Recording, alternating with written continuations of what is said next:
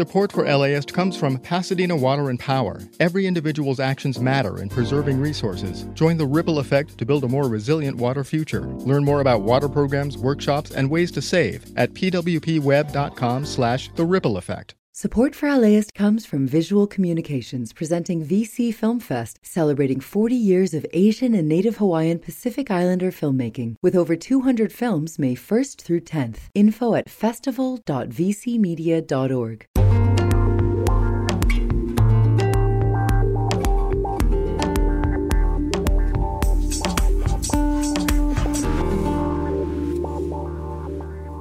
LAist Studios. Hello, LA. We're going to the movies again. From LA Studios, this is How to LA. The show that helps you discover Los Angeles. We're back with another episode of Revival House, our love letter to the vintage and independent movie theaters around the city. Today, we're heading to Fairfax to check out the new Beverly Cinema, owned by filmmaker Quentin Tarantino, where movies are always on film. To understand why that film part is so special, well, you gotta listen to this episode. How to LA producer Victoria Alejandro is gonna take it from here. The new Beverly Cinema has had many, many lives. It's been an ice cream factory, a porn theater, a nightclub.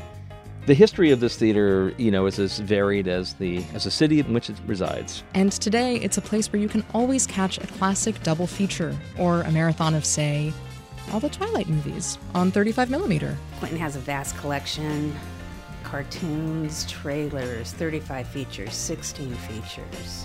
We have a warehouse full of film. I think there's a tendency to think film is precious, which it is, and we should be preserving it. But I think it's more important to be screening the prints. In this episode, we'll be hearing from the New Bev's theater manager, Jules McLean, projectionist Danielle Wakin, and historian Ross Melnick. We'll get into the deal with film, the New Bev's past and present, and its place in LA right after this.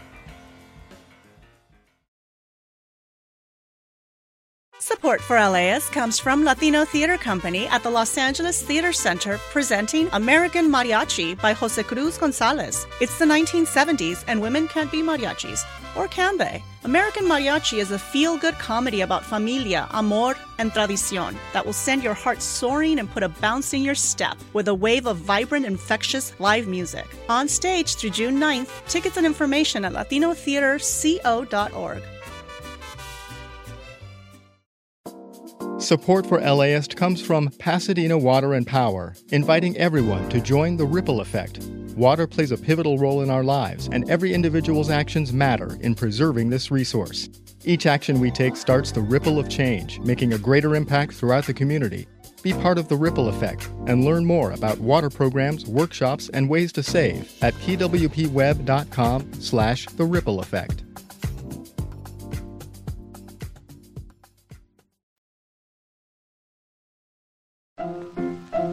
Let's all go to the lobby. Let's all go to the lobby. Let's all go to the lobby to get ourselves a treat.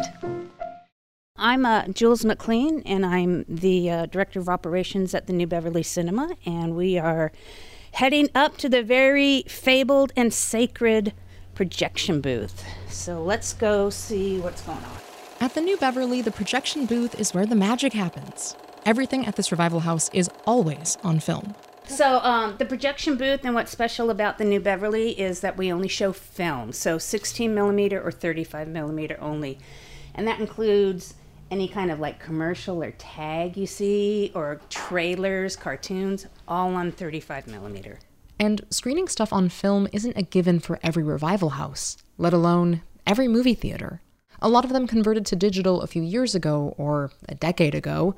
Many might not even have film projecting capabilities anymore. This is Danielle Wakin, and she is one of our projectionists. In fact, she is, I think you're our only full-time projectionist right now, so yeah. I'm going to call you our head projectionist. Yeah.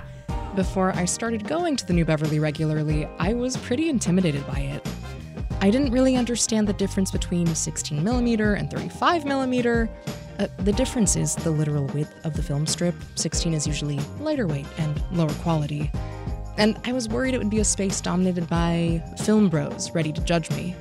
I think that is what makes the Bev cool, is what we show isn't just, like Jean Dielman from Janus Films, which like a bunch of like I said, film school people show up. But then we had like a Twilight marathon for Twilight fans. So it's like we kind of show something for everyone. And I think that's also what makes this kind of special too. We're like part museum in a way, and then for the like the IB Tech geeks. And then we have like Twilight or Goofy Movie for even kids. Like it's such a vast audience that we speak to. That's Danielle, the projectionist we met earlier. She's speaking to something that really resonated with me. I love quote-unquote important films, and I will never complain about a 3-hour runtime. And I also think the Twilight movies rock. The first one's the best, but we can fight about that later. I know what you are. Your skin is pale white and ice cold. You don't go out into the sunlight. Say it out loud. Say it. Vampire. Are you afraid? The New Bev is a place where the important stuff and the fun stuff both get shown on film, projected with the same amount of care, and can all pack a house. I've had a passion for film, for over 10 years. I went to film school, did all that, and then when I was in school, I learned about film projection, did it at another theater, but rarely got to touch prints. So working here is like a dream. Projecting film isn't just hitting play on a movie. There's a whole show going on up in the booth that audience members never get to see. Before the movie starts, the projectionists measure the film reel and mark out changeover cues. That's where they'll literally load and change the reel of film. Most feature films take up between 5 and 9 reels. And there's like an art to it. There's timing, and that's why we, have to do all these measurements. But yeah, there's nothing better than whenever you hit every changeover and it's a perfect show. Or watching my coworker have a perfect show is also a very, very good feeling. When everything's on film, every screening is an experience. I know that might sound a little pretentious, but the tangible preparation that goes into screening something on film really does translate to the film feeling special for both projectionist and audience. Working here inspires me constantly, just being excited about movies, like after... Okay, like here's a really good story. Phantom of the Paradise. Life and death, salutations from the other side. Phantom of the Paradise, a 70s rock musical directed by Brian De Palma with music by Paul Williams, is another one of those cult hits.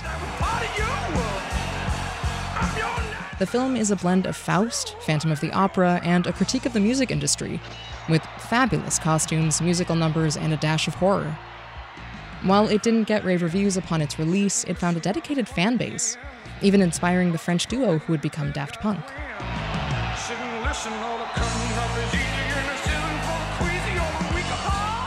In this scene, a glam rock diva with golden glitter hair named Beef is given a starring role before the Phantom electrocutes him after a performance. It's all pretty dramatic and spectacular.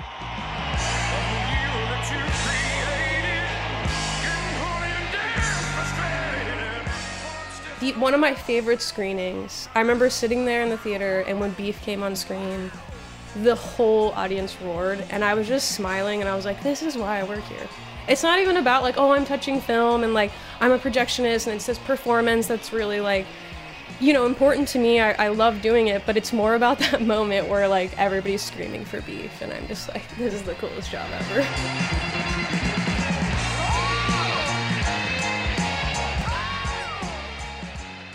I think just immediately walking up here, I didn't realize how much film you have here all the time.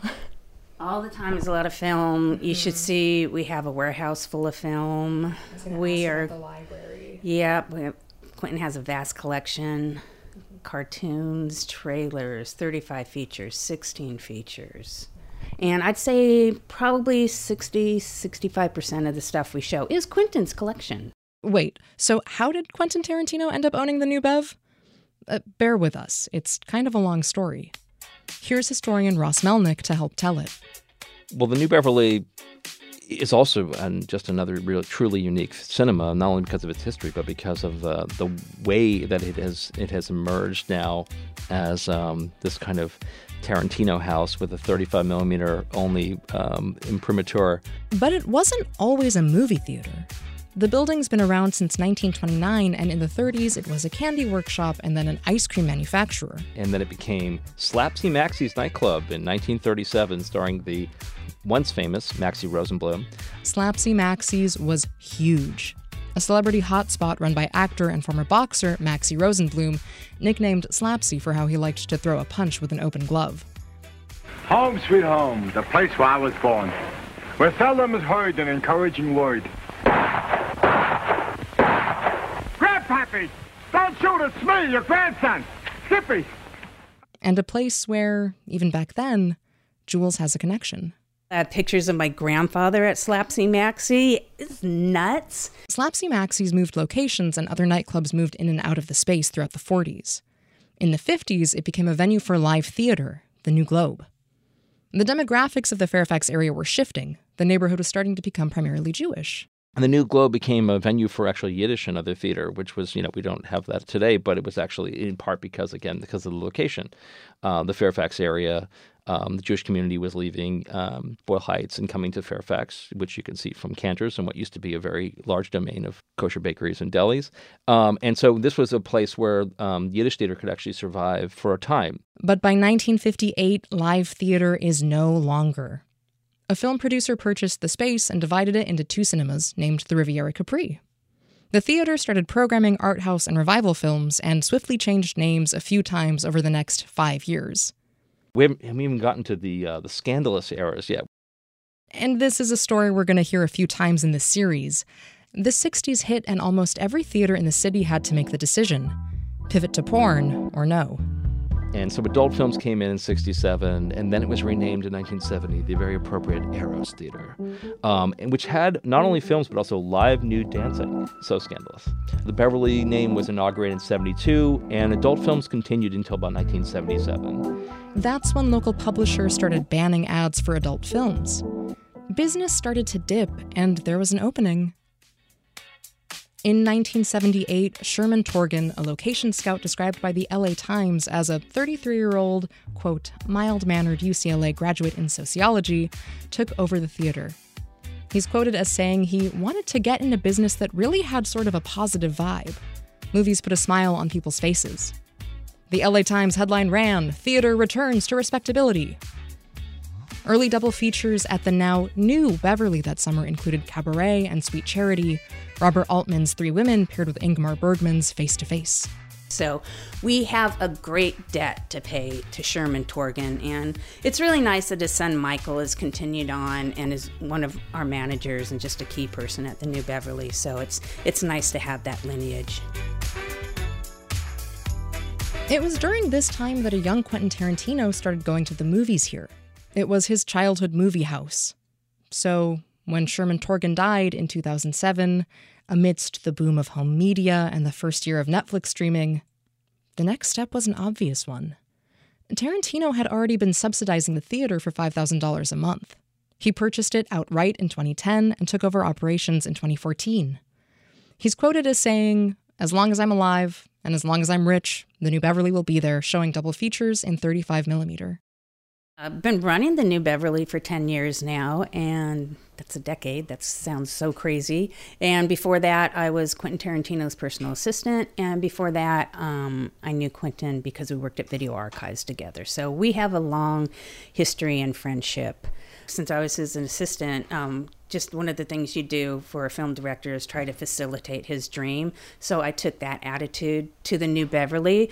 I'm facilitating Quentin's dream, which was part of, Sherman's dream. It's still mostly, double features. So we maybe added a couple things, the family matinees, cartoon clubs, got more aggressive on the midnights and stuff. The Tarantino Midnights, probably our most successful series every month. There are an assortment of midnight screenings you can catch at the New Bev. And would it surprise you to know that, yes, that does include Tarantino movies? They usually play as midnight screenings every few weeks. Movies like Kill Bill, Pulp Fiction, Django Unchained, Inglourious Bastards. The whole filmography, really. And we all worked for this man, Bill. Then one day, I decided to leave, settle down and start a new life. But when I tried to get out, they did me in. We just played as a matinee Once Upon a Time in Hollywood, sold out, had to turn people away. 2:00 on a Friday.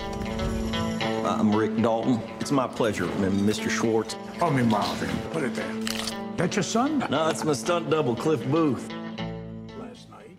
So, but I just want to say it starts with Quentin, and his energy is infectious, his passion, and it just kind of trickles down to all of us. And the theater's thriving, continuing the legacy of double features, always on film, and drawing crowds to Beverly Boulevard. Because of the pandemic and because we were closed, we seem to have, once we reopened, got a whole new audience. Now, we still have our regulars and stuff. The folks that didn't come back were the older audience. So now you have this new influx of young folks and folks that are just have this craving for film, and they want to be cinephiles, and Letterboxd has helped, and they literally will write their Letterboxd review in between the intermission on double features and stuff like that. I think that's great.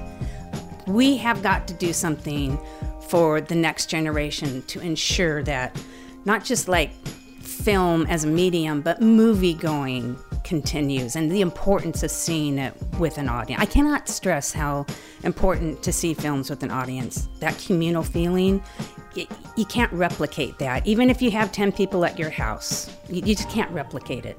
How does it change the experience? You know, I think you get something emotionally, and even though you might not know the 200 people you're sitting with, you just had a collective experience. You might go out into the sidewalk and hear somebody talking and be like, oh, and you can get your point of view. I know so many people that have met their husband, wife, partner here, friendships, just because they came to the New Beverly. And there's a lot of people that come solo. So I think that is such a myth about, oh, I'm afraid to go to the movies alone and stuff like that. I run the New Beverly. I got lots of friends. I can't tell you how many times I come alone to the New Beverly or other theaters. So, and I feel like I'm not alone. So, the movies are my friends. The movies are also very much my friends. Thanks for joining us. Next week on Revival House, we'll be heading to Vidiot's over in Eagle Rock. One of the weirdest and most interesting video stores in these parts is Vidiot's. We're the only store in Los Angeles that does carry the video artists and the independent filmmakers. We have a big cult section, which draws in a lot of people. See you then. That is it for us today. Thanks for listening, and thanks to Ross Melnick, Jules McLean, and Danielle Wakin for helping us discover the new Beverly Cinema. We'll be back tomorrow with another cheap, fast eats. This time, we're heading out to Boyle Heights. This episode was produced by Victoria Alejandro. The rest of the How to LA team is Monica Bushman, Ellen Jacoby, Megan Botel, and Erica Washington. Engineering support on this series is provided by Hasmik Pagosian. Our executive producer is Megan Larson, and I'm your host, Brian De Los Santos. Support for this podcast is made possible by Gordon and Donna Crawford, who believe that quality journalism makes LA a better place to live. The LAist Spring Super Sweeps is happening now. You can win amazing prizes while supporting your source for local fact-based journalism.